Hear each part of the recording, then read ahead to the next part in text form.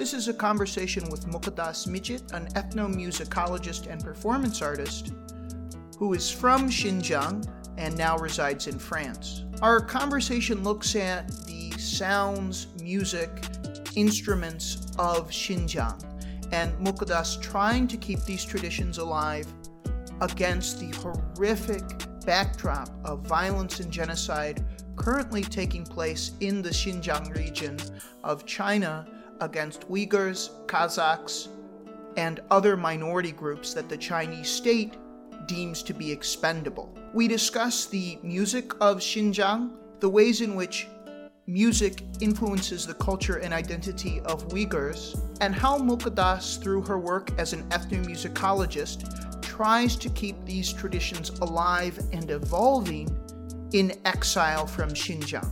It's a very moving conversation with a powerful and brilliant person, and I was very moved to be able to speak to Mukaddas on these issues. For more conversations like this, you can go to our podcast, The Arts of Travel. We also have an episode with Darren Byler that explores the politics of genocide and the mechanisms of violence China uses to try and exterminate the Uyghur people. You can also go to our website, Asia Art Tours. We have interviews with figures like Ben Mock, who looks at the campaign of violence through oral history of Uyghurs describing their experience in concentration camps, and figures like Jean Bunin, whose Xinjiang Victim Database looks to document these atrocities as they happen so they cannot be erased from history.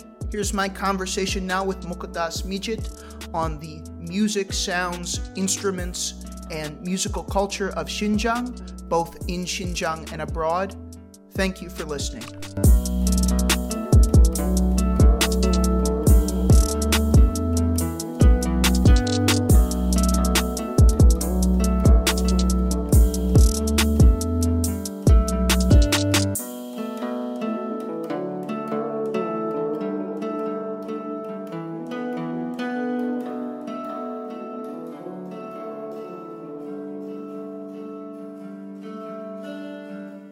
Hi, my name is Mukaddas Mijit. I'm a ethnomusicologist, filmmaker, and performative artist.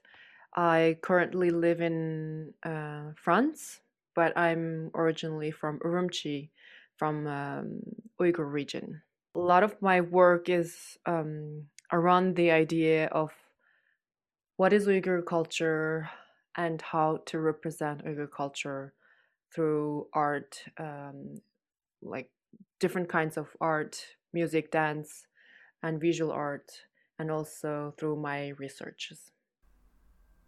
So it's a painful topic, but I've resolved with a melting world and a possibility of a coup in the U.S. I'm just very honest now because I don't know how much longer things will be even this level of stability, which is pretty unstable. But for the Academy, I've been very curious.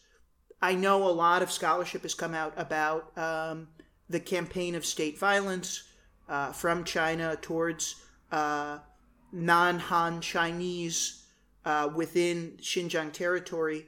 And I'm wondering, for you as an ethnomusicologist who has a long sort of academic history, where is the sort of...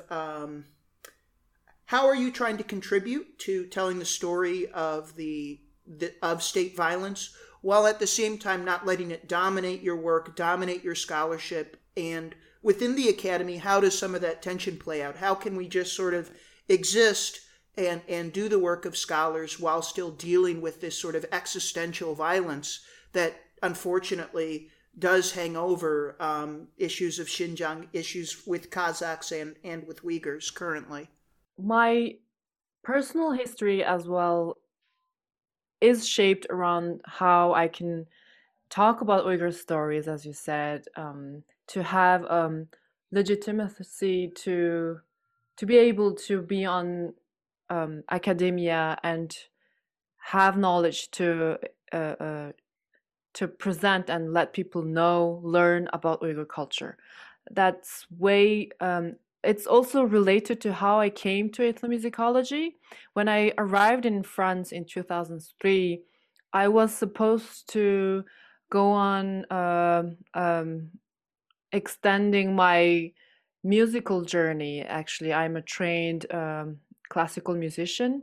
I got a visa to study classical piano in France. But as soon as I arrived in France, I realized how invisible Uyghurs are.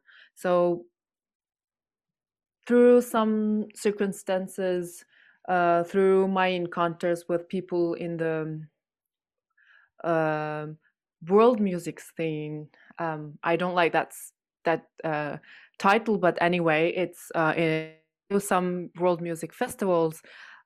Some people really helped me to understand the way in which I can have a voice, I can have some tools to talk about Uyghur culture.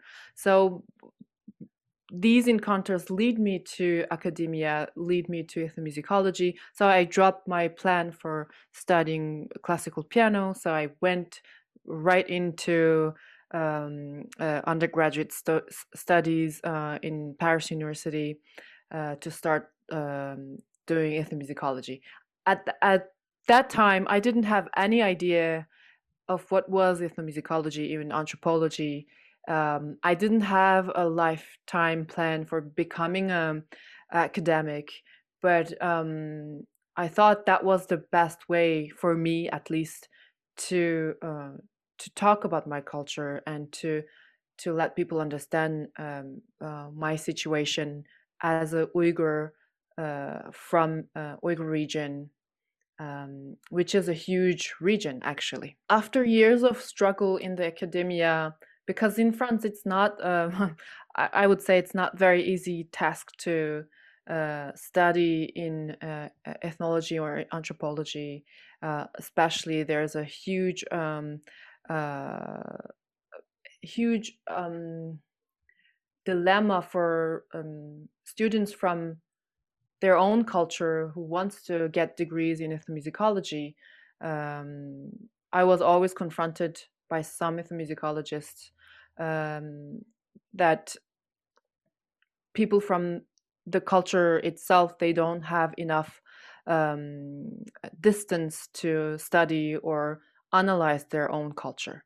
But with the years passing by, and also um, with the development of in the field, I started to understand how to create this distance, because it's also something that you can artificially create, to using ethnomusicological or anthropological tools to really dive into any cultures, even you're from that culture. So to really come back to your question, it's really recently that I started to speak against what's the violence. Also, my statue being ethnomusicologist give me opened up some doors for me to have a voice. People tend to turn to academics, people who has studied these culture. So it gave me a kind of platform to talk about Uyghurs, the violence, and especially what is being violated for Uyghurs, especially from my point of view, what is being violated, it's their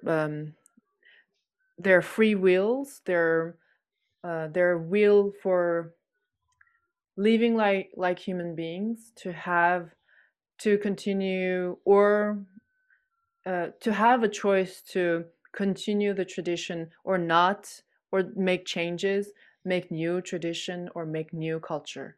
So that's something that I'm really interested in, and also I try to raise awareness about. It's not just a culture being lost, but it's the ability of making that culture alive is in danger. What is the sort of stress and strain that a lot of overseas Uyghurs are having to deal with in terms of even if you get out of the region of Xinjiang through scholarship, through work, what has been some of the hardship, and how has China been trying to, I guess, terrorize, haunt, bring this violence outside of the boundaries of Xinjiang? What is the sort of existential and very real dangers that Uyghurs who are overseas are facing currently, or their families are facing currently? Because I know that's talked about, but I think it always should be emphasized in any interview on the topic, and I don't hear it emphasized enough. Yeah, you're right to emphasize on this terror that Uyghur community outside, even being outside of China, has been experiencing. It's something which is really, which has a really long history, I would say, in the psychology of Uyghurs as a community. Because since the Chinese Communist Party came and took over the whole region, colonized the whole region, people didn't have any space to express themselves as a fully. I mean, of course, they had spaces to express their identity, but to fully embrace who they are. So there's always this kind of uh, fear or cautiousness, and especially for the people who experienced cultural revolution, to be careful about what they're saying, what they're doing, and also to try to understand where is the red line of Chinese Communist Party not to cross. So this kind of like self censorship, I would say, existed way before. It's not really new, but it it became really important since 2015-16, when the state really decided to harden the censorship, also try to erase all personal or collective liberty of Uyghurs and Kazakhs in the region. So if you look at someone, if you, I would say, if you try to understand the psychologies of Uyghurs, they have been living in a fear for so many years. And this fear, I think even the Uyghurs in the diaspora, they carried this fear with them. And with the what's happening in Uyghur region since 2016, uh, I mean, with all the communications being cut off, and all the um, like all the informations are kind of coming through in different channels, and all the horror that Uyghur community outside is hearing from all different medias. I think that fear, which that Uyghur community cultivated for so many years, became like a big monster. So, of course, there's also outside elements of that. So, the police, like local police as well, they would pressure Uyghurs outside of China to not speak up, not say anything about what's going on in Uyghur region, and they will pressure them. They will say they will put their family, loved ones, in the camps. So for Uyghurs outside, they're caught in between this kind of like they're torn in this kind of self censorship that they have developed over the years, and also that outside censorship coming from the region, from Chinese government. So they want to expose what's happening, but at the same time they're so feared for their family, and so they're in this like unbelievable pain. They're like, they cannot really say anything about what's going on because they're feared for their families, and they know, they're conscious about this kind of untouchable fear that Chinese government very viciously installed since so many years. So your work is very interesting as sort of a public figure, a public academic, and it speaks to a lot of what we'll be talking about today for Armenians. My family's Armenian Lebanese, and Armenians have a long sort of historical memory of being victims of genocide. In terms of your activism, what I found to be really interesting, and other Armenian writers have written about this, most notably Sylvia Alajaji, has sort of really emphasized in her work, look, the music of Armenians is so important because, number one, if we let our identity be defined by what the Ottoman Empire did to us, then those people essentially get to define our future. And that's not who we are. And so by talking about music, by performing music, by learning about our music, we keep our culture alive, and we keep it separate from what we had to do to survive. You're really unique in that, a lot of activists working in Xinjiang, it's very political. I'm going to write articles for The Nation, or I'm going to lobby in Washington, D.C., or to foreign governments. And you're one of the few activists, and I know there's others, and I know there's wonderful musicians we'll talk about today, but I imagine that had to be sort of a lonely or difficult or uncertain road in terms of developing how you wanted to speak out about this issue and focusing on this celebration of culture when a lot of people were just being very political, or very much just about wanting to talk in sort of the language of governments or foreign policy. Could you talk a bit about the process of how you sort of found your voice in speaking about these issues and going your own way and really trying to celebrate culture at a time when a lot of people were just focusing on the suffering? As I talked about this psychology of fear that Uyghurs been living since so many years, um, I also grew up in that kind of psychology, and I know like it's very difficult to speak up against what's the state violence and also this ongoing oppression, colonization that Chinese government tried to install in the Uyghur region. Um, but at the same time, I I came to this. Um, yeah, I would formulate it differently. I started to speak up, or I started to find my own way of protesting or um, raising awareness about Uyghur suffering.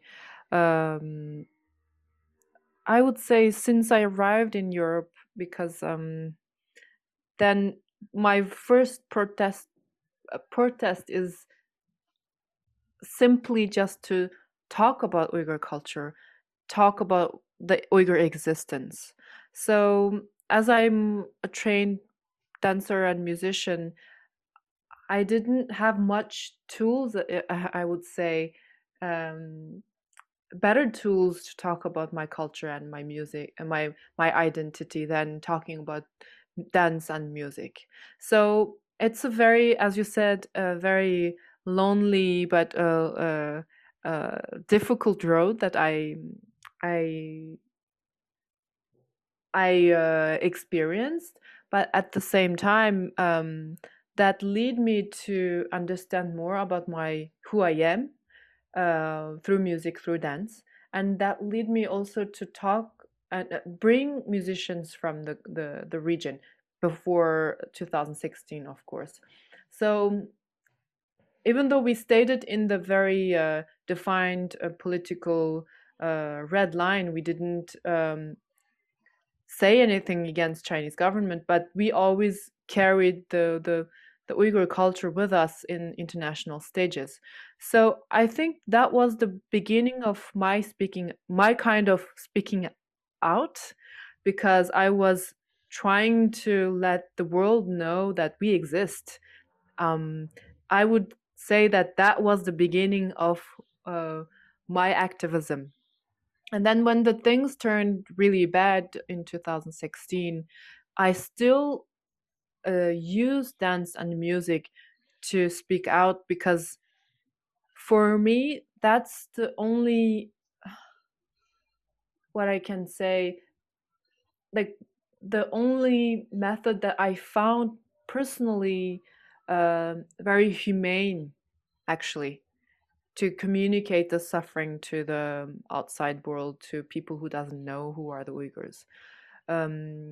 Music, dance, even though it feels like very soft and not very strong, but at the same time, that's the tools, that's the ways that we can really touch human hearts. So I understood that by touching human hearts, we can get more people involved in our cases and involved in our sufferings. If it's reduced to state policy, surveillance, and just statistics, it dehumanizes us. So my process is to really use music and dance, not only about traditional music and dance, but also to use just simply music and dance and poetry to let people understand that actually, um, I am just as you are. Um, I have blood running through my veins, and I have uh, I have this heart which is suffering. I try to let people understand that what is Uyghurs going through, it's not that strange and New York Times articles, but it's real thing which is happening to real people. Turning to your specialty, I'd like to sort of ask you, compared to Armenians, Armenians have this figure called Gomitas. Gomitas was this priest who went around both the Ottoman and the Russian portions of Armenia and sort of was able to unite and come up with distinctive traits, characteristics, instruments, structures that were the building blocks for later ethnomusicologists to say this is Armenian music. He sort of made visible what everyone already knew, but they didn't have the language to say, yes, this is the music I play as an Armenian. For Uyghur music, I've spoken to Darren Byler before, and he said earlier on, for Uyghur identity, people would think of themselves perhaps more as from Urumqi or Kashgar or Turpan. There wasn't necessarily a sense of we have a common sort of Uyghur identity. And I'm wondering for Uyghur identity currently in terms of music, are there these signature lyrics or themes or instruments or structures of Uyghur music that you could play to anyone from to any Uyghur and they'd say, yes, immediately that is Uyghur music? And if so, what are some of the things that make that special or unique or meaningful to you beyond just, your identity as someone who's a Uyghur? I can talk to people about Armenian music. It'll mean something different to me, but for people who aren't Uyghur, how do you explain, what's so special or unique or moving about this music? Speaking about the regional or more local identity that Uyghurs have used in the past, identifying themselves as from Urumqi or Turpan, Kashgar, that was a reality of this region, but also it was also the diversity of the region, because that allowed different region to have their own style of music. For example, for Turpan, they have their very distinguished Turpan, traditional repertoire from Turpan, for Kashgar as well, for Ghulja as well. But what I found fascinating during my research is sometimes some melodies are so similar, and sometimes the lyrics are very like used in a different repertoire. For example, even though people will never people from Kashgar will say, I love Kashgar music, I will never listen to the music from Hulja, but there are a lot of common poetry who circulated around this region, and everyone at one point in the history they shared the same language, same poetry. And yes, people didn't really have a common uh, didn't define a common identity, but they shared a common identity actually, without like putting a name or putting a word on it. So the ethnic identities, I think it's a very recent creation. That's why there are so many problems. And even this kind of characteristic could go for the whole Central Asia, because if you travel through Central Asia, you can always find so many similarity in between Kazakh, Kyrgyz, Uzbek, and Uyghurs, and they share a common history in this region.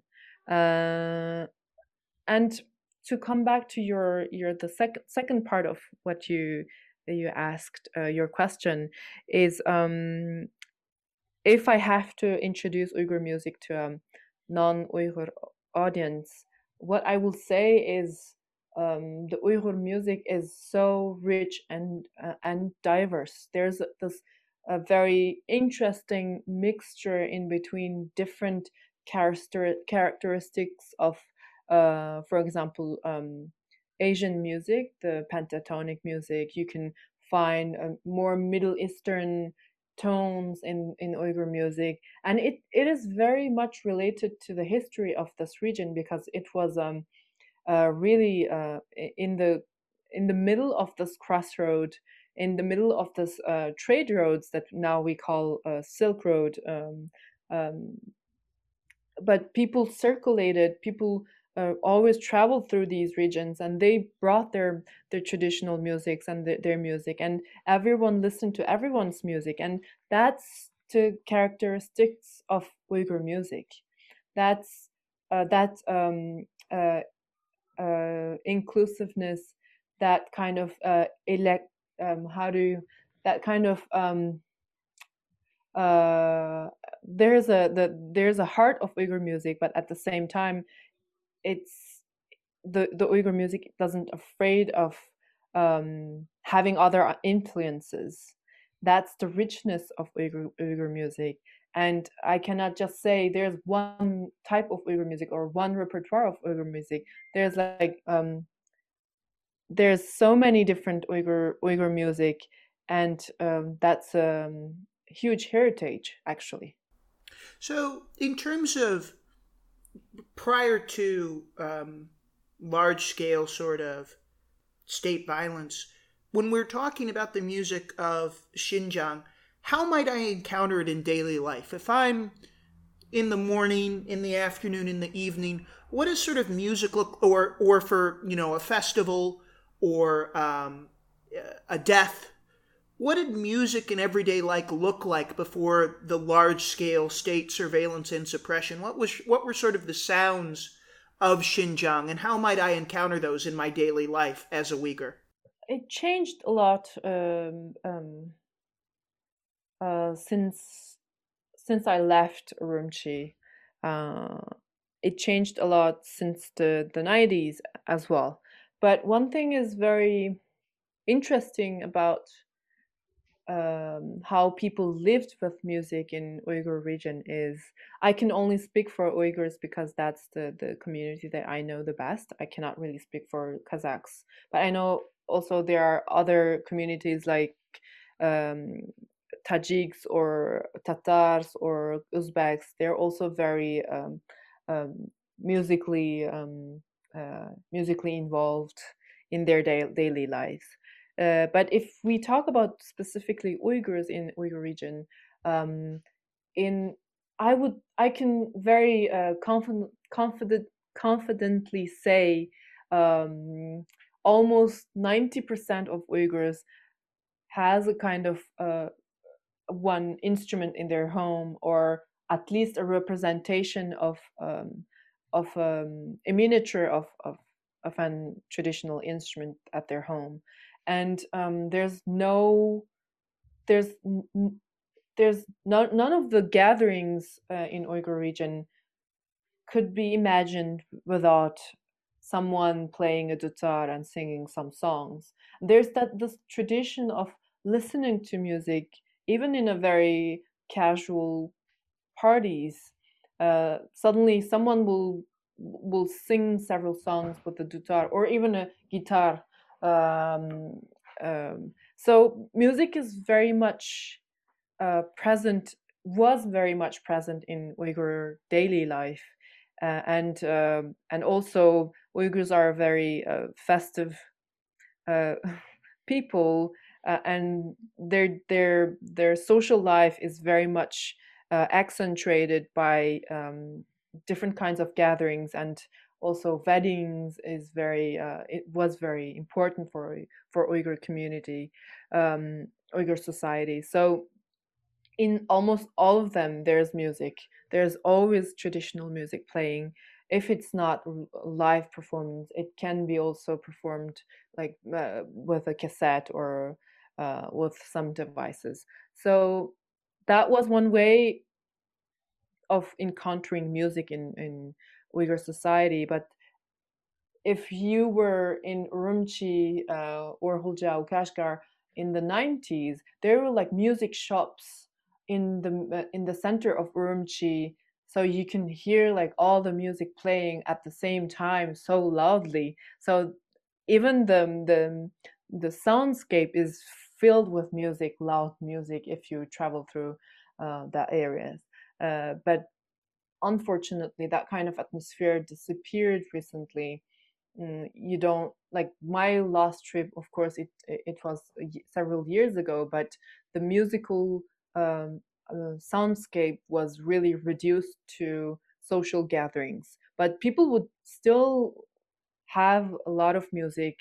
People would consume a lot of music, not only traditional but also pop music. A lot of pop music was a very important part of daily life. Elise Anderson wrote in the LA Review of Books about her time as a contestant on Voice of the Silk Road, which was one of the last sort of mass media broadcasts where people were explicitly speaking Uyghur, were singing in Uyghur, were performing traditional songs, and then we all know that that was very tragically repressed.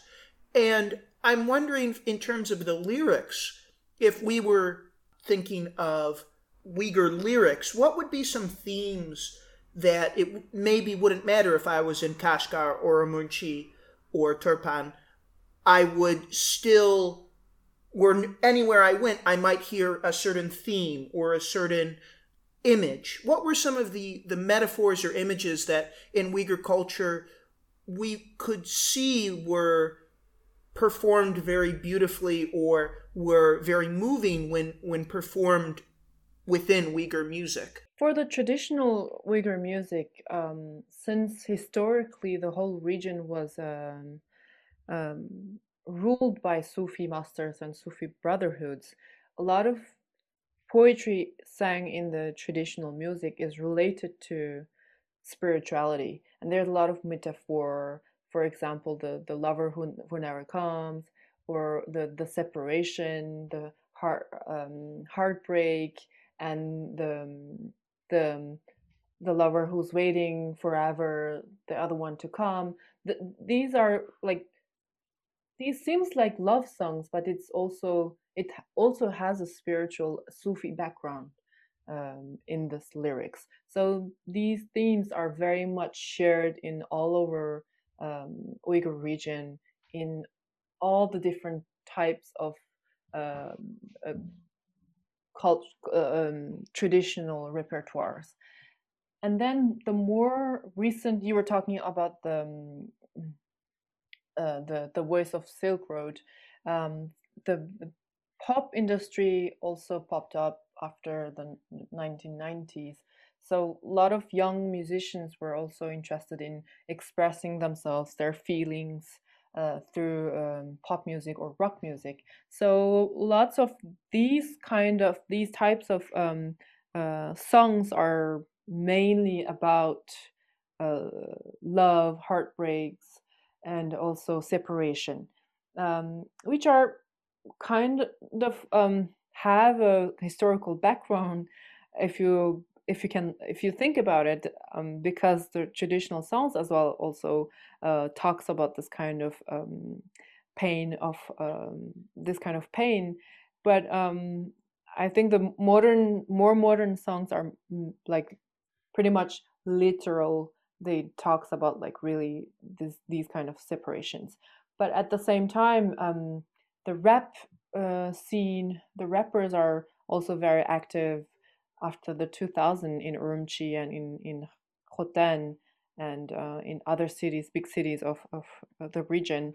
Um, there were very interesting lyrics as well, and more rebellious, and sometimes um, very interestingly critical about the regime and the authorities, and sometimes uh, some of the lyrics are directly towards the oppression, etc.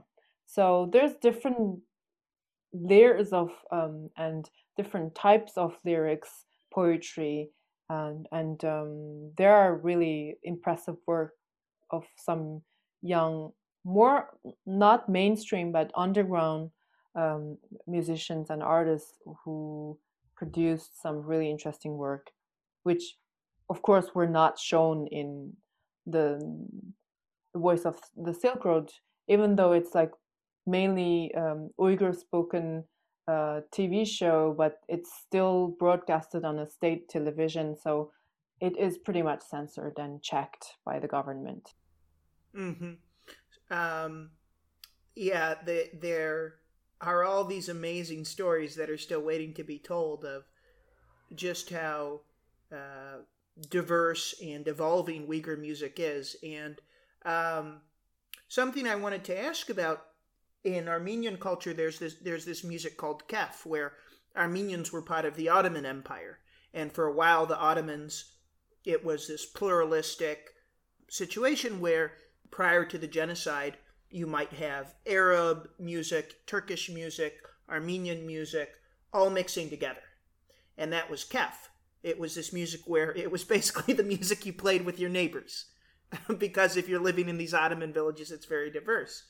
And eventually, this music was policed out of Armenian culture because Armenian nationalism started to become more and more prominent, and other Armenians might come up to you and say, "Why are you playing Turkish music? Why are you playing Arab music? You're an Armenian." I wanted to ask for Xinjiang and Uyghur music, is this a conversation that's also had to happen in Xinjiang with large migration of Han Chinese into the region and Han culture? Were there fusions that took place? And have you heard privately, or is there in the region, are people sort of sad that these collaborations have stopped? So I know that's a sort of a melting pot question, but I am curious about this melting pot of music. Were there a lot of collaborations at one point? Are are people able to listen to Uyghur music still in Xinjiang if they're Han, or are is the Chinese government going so far as to literally try to sort of erase even songs or lyrics or instruments coming together in an effort to sort of complete its campaign of violence? I don't have a like complete answer to that because I I think the ethnic mixity collaboration in between different Han and minority artists are always uh, encouraged by the government. I don't think that can be targeted by the government to be erased or to be stopped. But as I don't have much information about that, but I can also only talk about one of the like some of the musicians in who's originally who are Uyghurs and who became really important in the big stages in mainland China in Beijing or in Shanghai. Like lots of them, they were singing in Han in Chinese um, to really to meet their audiences, and they became really well known not only for being singing in Han Chinese, but also being from this minority ethnic groups. So I I don't have a very concrete answer to that, but um, I think that is not something that is dangerous or like not supported by the government. I think in the contrary, they want them to be like um, mixing with Chinese artists and doing things in Chinese. And also, I would like to say about the pop singers, and also some of the influences that Uyghur young musicians have received in the 90s. You know, like there were some rock groups like Xinjiang, Tang Chao. They were like very popular among the young Uyghur musicians who were starting to to expressing themselves on stages as a rock musician, and they always looked up to these models because we, of course, we had some communication with Western countries, like some we received some kind of informations from all these big countries who are advanced in pop or rock culture. But the main information or the main model that people, young, especially young musicians, can look up to, it's Han Chinese artists. So for I wouldn't say this is for everyone, but for the kids who were growing up in the 90s, in the 2000, they encounter a lot of Han pop culture, actually. So it is part of this um, their daily life, because all over the shops and everywhere there's this they were exposed to this culture. And some of the pop musics that the Uyghur artists are created are also very much heavily influenced by Han pop culture. Um, but what is targeted, if we want to talk about what is targeted, is really something much more complex and much more Uyghur identity related, and which will reference to the history and the independence of Uyghur culture. I mean, culturally independent than the Han culture is targeted. The language, the classical poetry, and the classical music. Yeah, you said something that is really interesting. As you know, being someone who speaks multiple languages, and as I know, as someone who struggles through Chinese, but usually I can get my point across. Um, it was really interesting to me. You said, okay, they want Uyghurs to sing in Chinese, but it it seems that the other side of that is where the darkness sort of begins. They do not want, let's say, a young Han Chinese discovers Uyghur poetry that's been translated, goes to Xinjiang, and studies how to actually say it in Uyghur. Or a young Han Chinese, learns about some of the great guitarists coming from Xinjiang and gets really enraptured and wants to start singing in Uyghur. It sounds like collaboration is welcome, but only in a one-way flow. Yes, exactly. It's on one side, and the government doesn't really encourage Han Chinese to really understand what is Uyghur culture and who are these people actually. So it's pretty much what they did since they colonized this region, and they want to reduce us actually to the people who dance and sing, but in a very folkloric way. So in that sense, the young Han artists, they will not find it very interesting because they will only see a very touristic and folkloric uh, expression, artistic forms of this culture, which is just a surface. It's just a deformed way of showing Uyghur culture to these young artists. So that doesn't encourage anyone to go deeper and understand truly what is behind um, this music and dance. There was this quote from China's Belgian ambassador, this guy Cao Zhongming, who tweeted out a video of hired performers wearing Uyghur dress. I used to work in Yunnan, so they would dress Han Chinese up all the time as Dai or Bai and say, oh, they're. So I don't know if these were Uyghurs actually. But in this video, it's performers. I don't know if Han or Uyghur, dancing in Xinjiang. And his tweet goes, ethnic minorities dancing in Xinjiang. Only carefree and happy people can dance so beautifully. And obviously, this is like so in such horrific taste with the campaign of state violence. And I don't understand that. And it happens in Yunnan, it happens in Tibet, and it happens in Xinjiang.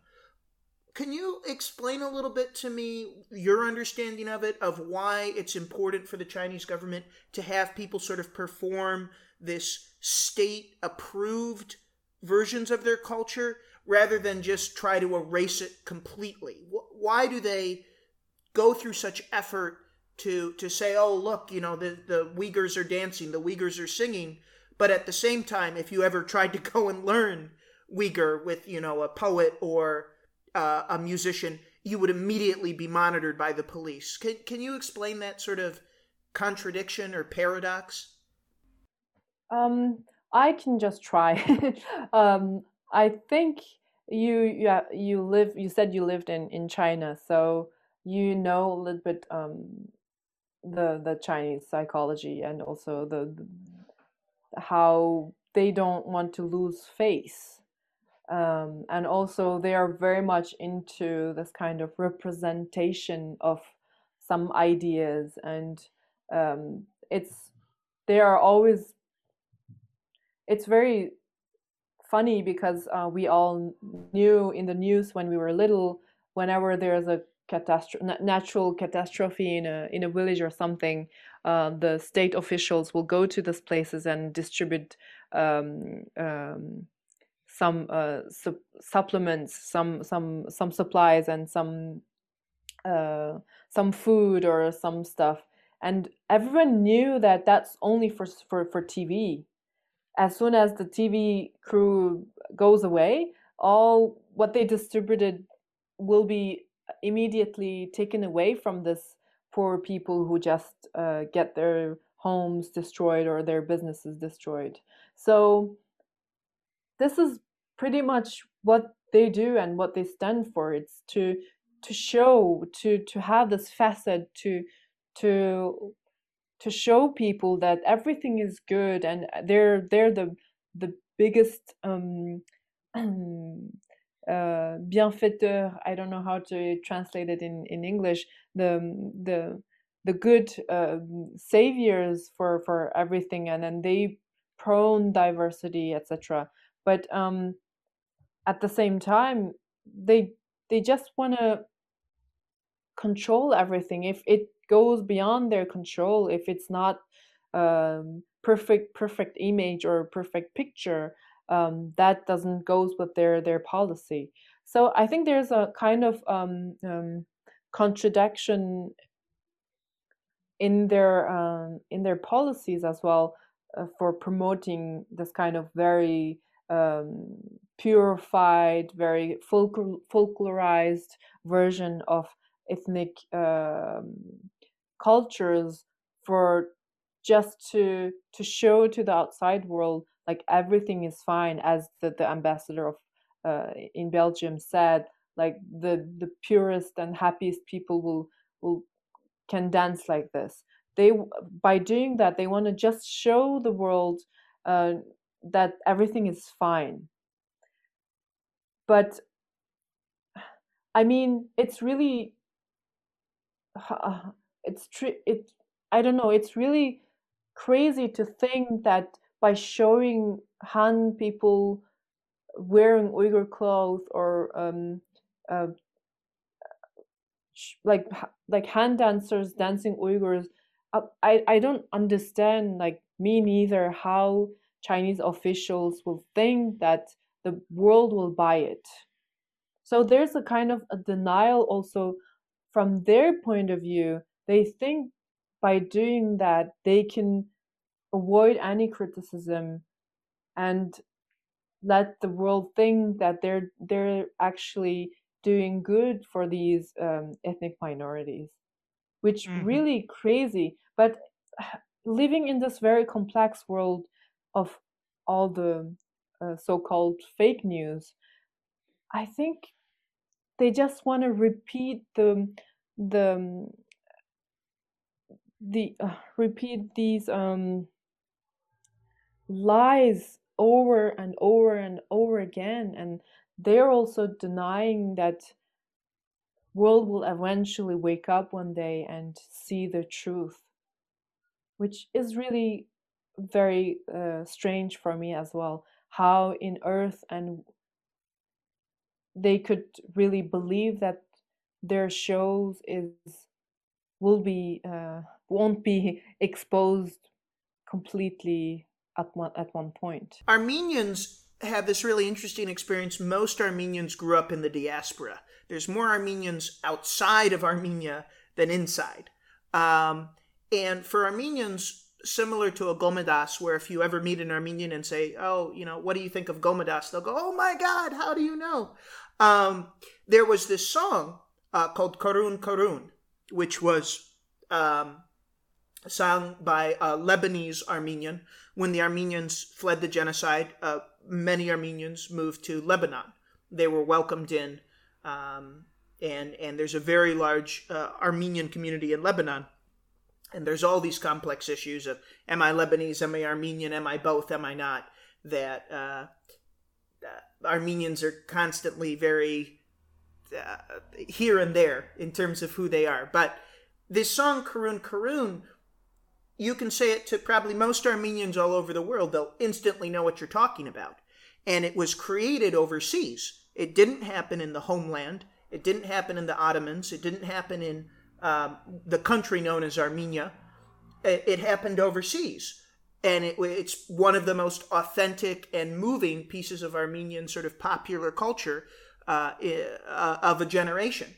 And I may mispronounce this gentleman's name. This is from a Uyghur poet, Tahir Hamut Izgil, and he was interviewed. I believe that this comes from the Atlantic, and he had this to say: if future generations of Uyghurs are unable to visit their homeland, if they are unable to see their native soil, if they are unable to experience the culture in that place, it will be much more difficult for them. If the next several generations of Uyghur culture is destroyed in its homeland, it will be very difficult for Uyghurs in the diaspora to preserve it. Even in the diaspora, it may cease to exist. So I know your work is a lot about sort of celebrating Uyghur culture while being outside of Xinjiang. And I'm just wondering for you how you've sort of grappled with these questions, how the many musicians and artists that you collaborate with have grappled with these questions. For Armenians, they've been able to, you say System of a Down to anyone, they're going to know about Armenian culture. Do you have a sense of this question, at least how you've thought about it? What does it mean to be sort of writing about the homeland while not being in the homeland? And do you feel, and do other artists feel, that you need a homeland to sort of continue being Uyghur?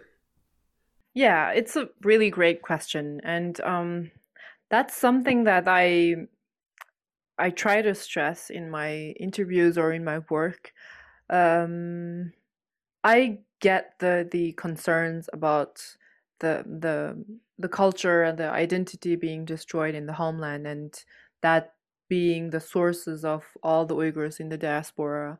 But your example of Armenian community outside of Armenia and how they have been creative, how they have been creating all these like incredible artistic works since so many so many decades, which is really interesting and should inspire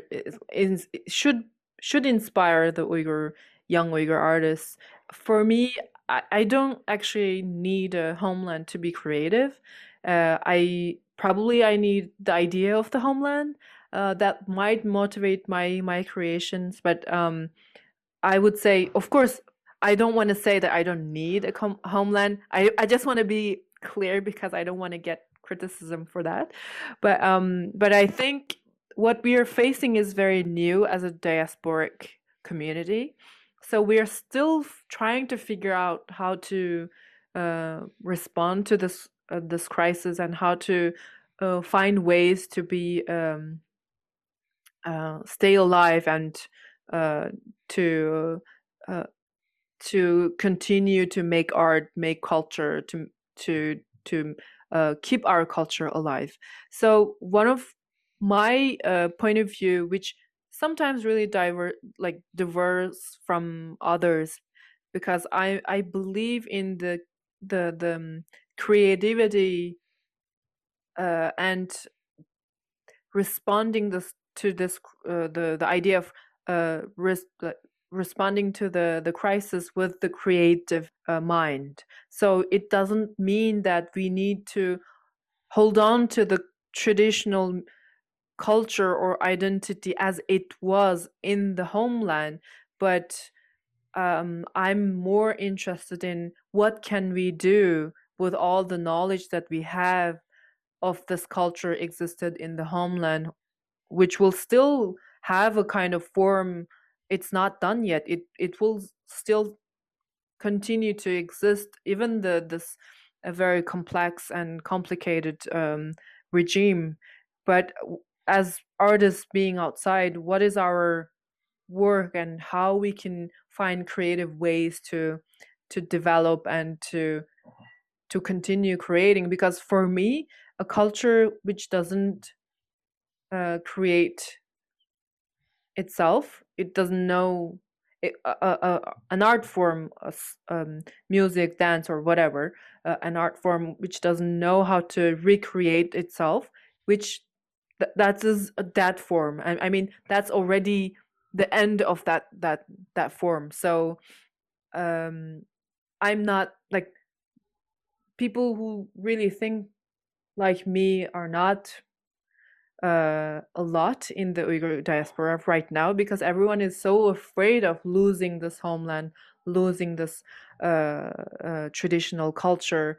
But I think we need to be creative and we need to find ways to maintain it and to make it vivid. And because cultures are always that's that's how cultures being made and being shaped. I mean, I don't believe that if we're outside, we cannot continue that culture.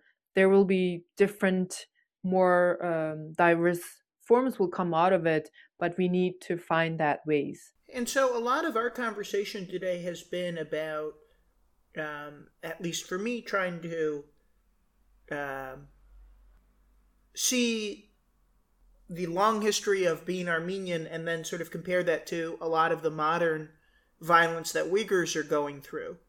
And I think, and I've talked about this with other interviews, I'm very happy about the global wave of protests, but I think we sort of need to rethink identity in a world where everyone is sort of suffering. And I don't think that if it can be Black Lives Matter or Armenian Lives Matter or Uyghur Lives Matter, I don't think these separate spaces will ever really be able to save the world, because I think the problems we're all facing are global, and it'll need to be sort of these movements or ways where someone from Hong Kong can see themselves in someone from Thailand, who can see themselves in someone from Nigeria, who can see themselves in someone from Mexico, who can see themselves in someone from the U.S. And your work is really interesting in that you create a lot of spaces where everyone can sort of participate in Uyghur culture in a very inclusive way. You've worked with Lisa Ross, who's not a Uyghur, from New York, the Ida Walsh Dance Company, the Seattle Asia Art Museum. You brought Perhat Khalik to the United States to perform at that museum. And you invited, audience where there's white people, black people, indigenous people to come and sort of participate. And I'm wondering how you've come to think philosophically about this, the spaces you want to create. How do you invite people into Uyghur culture in a way that allows them to contribute while still having it remain a Uyghur art form? And do you want more collaboration where it becomes something different entirely? Could you talk a bit about those spaces that you're building and what you're hoping to accomplish in bringing all these different people into Uyghur art? I completely agree with you by saying like someone's struggle is not it's not something else than your struggle. Like I think that humanity is facing some kind of really critical issues all at the same time, and also like there have been a awakening of like for the Lives Matter protests, and also in Hong Kong, and a lot of them they are like really struggles which everyone can identify themselves with, or not everyone, but I would say lots of these people who are fighting for these different loots. I never like I cry I cried so hard when I was watching the video of George Floyd getting killed by the police, and I didn't cry because it's Black Lives Matters, but it's a human being being killed, and it's so, I mean, it's so not acceptable, and it's really a struggle that we have been facing, and it's the same thing that someone feels so powerful enough to reduce your life to nothing, and that's something that all these people in all these struggles have been living. Being an Armenian, you understand that. Being an Uyghur, I understand that. It comes back to this injustice in the end, and an injustice is an injustice, and I mean we all have to come together. It's the same thing. It's these powerful people who wants to diminish those who doesn't have voice, or that they think they're inferior. Like they don't, I mean we all human beings, they shouldn't have this kind of categorization of some group of people are more powerful than the others. So that's, I mean that's something really enrages me, and also give me a lot of motivation when I do anything, because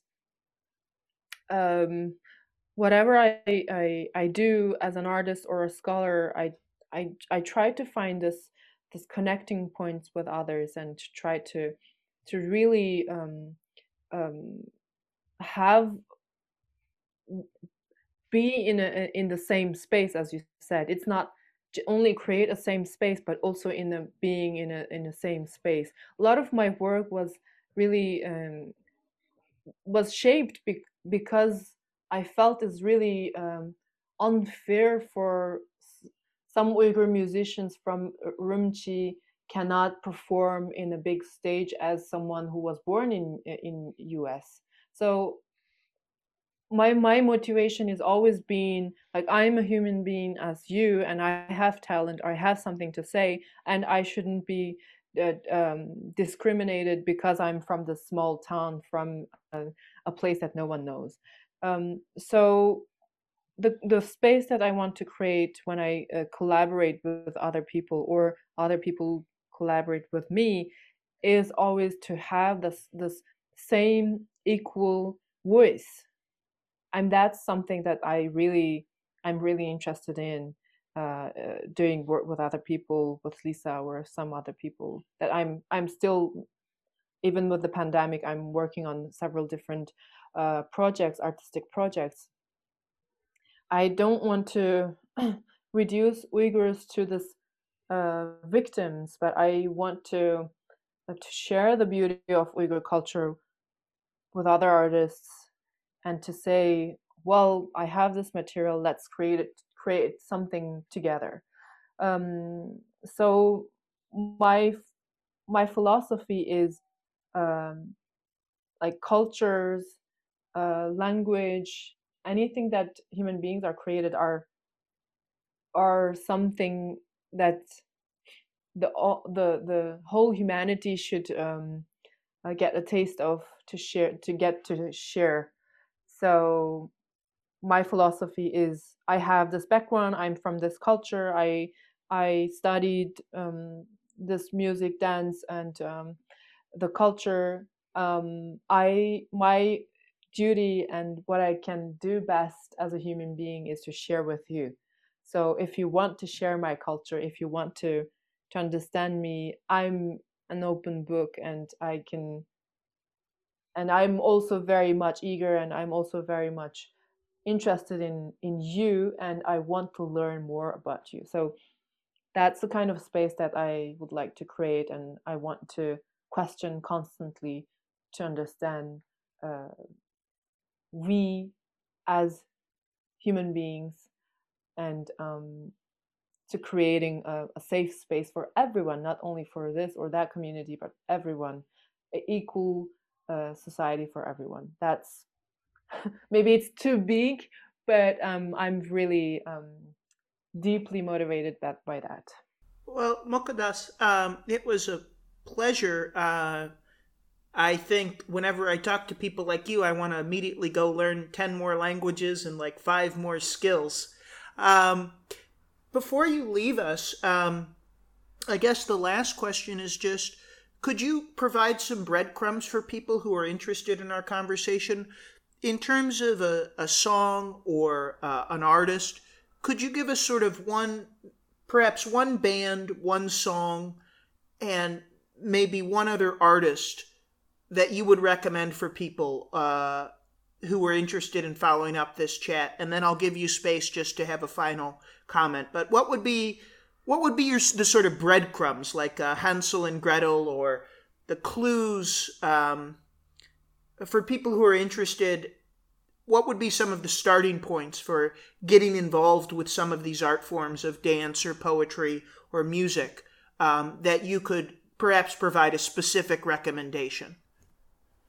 I would invite you to check the works, the translations that Joshua Freeman has been doing, and he speaks really well Uyghur, and also he work like his entire work. He's a researcher, and he's translating all this very interesting and powerful poetry from contemporary poets.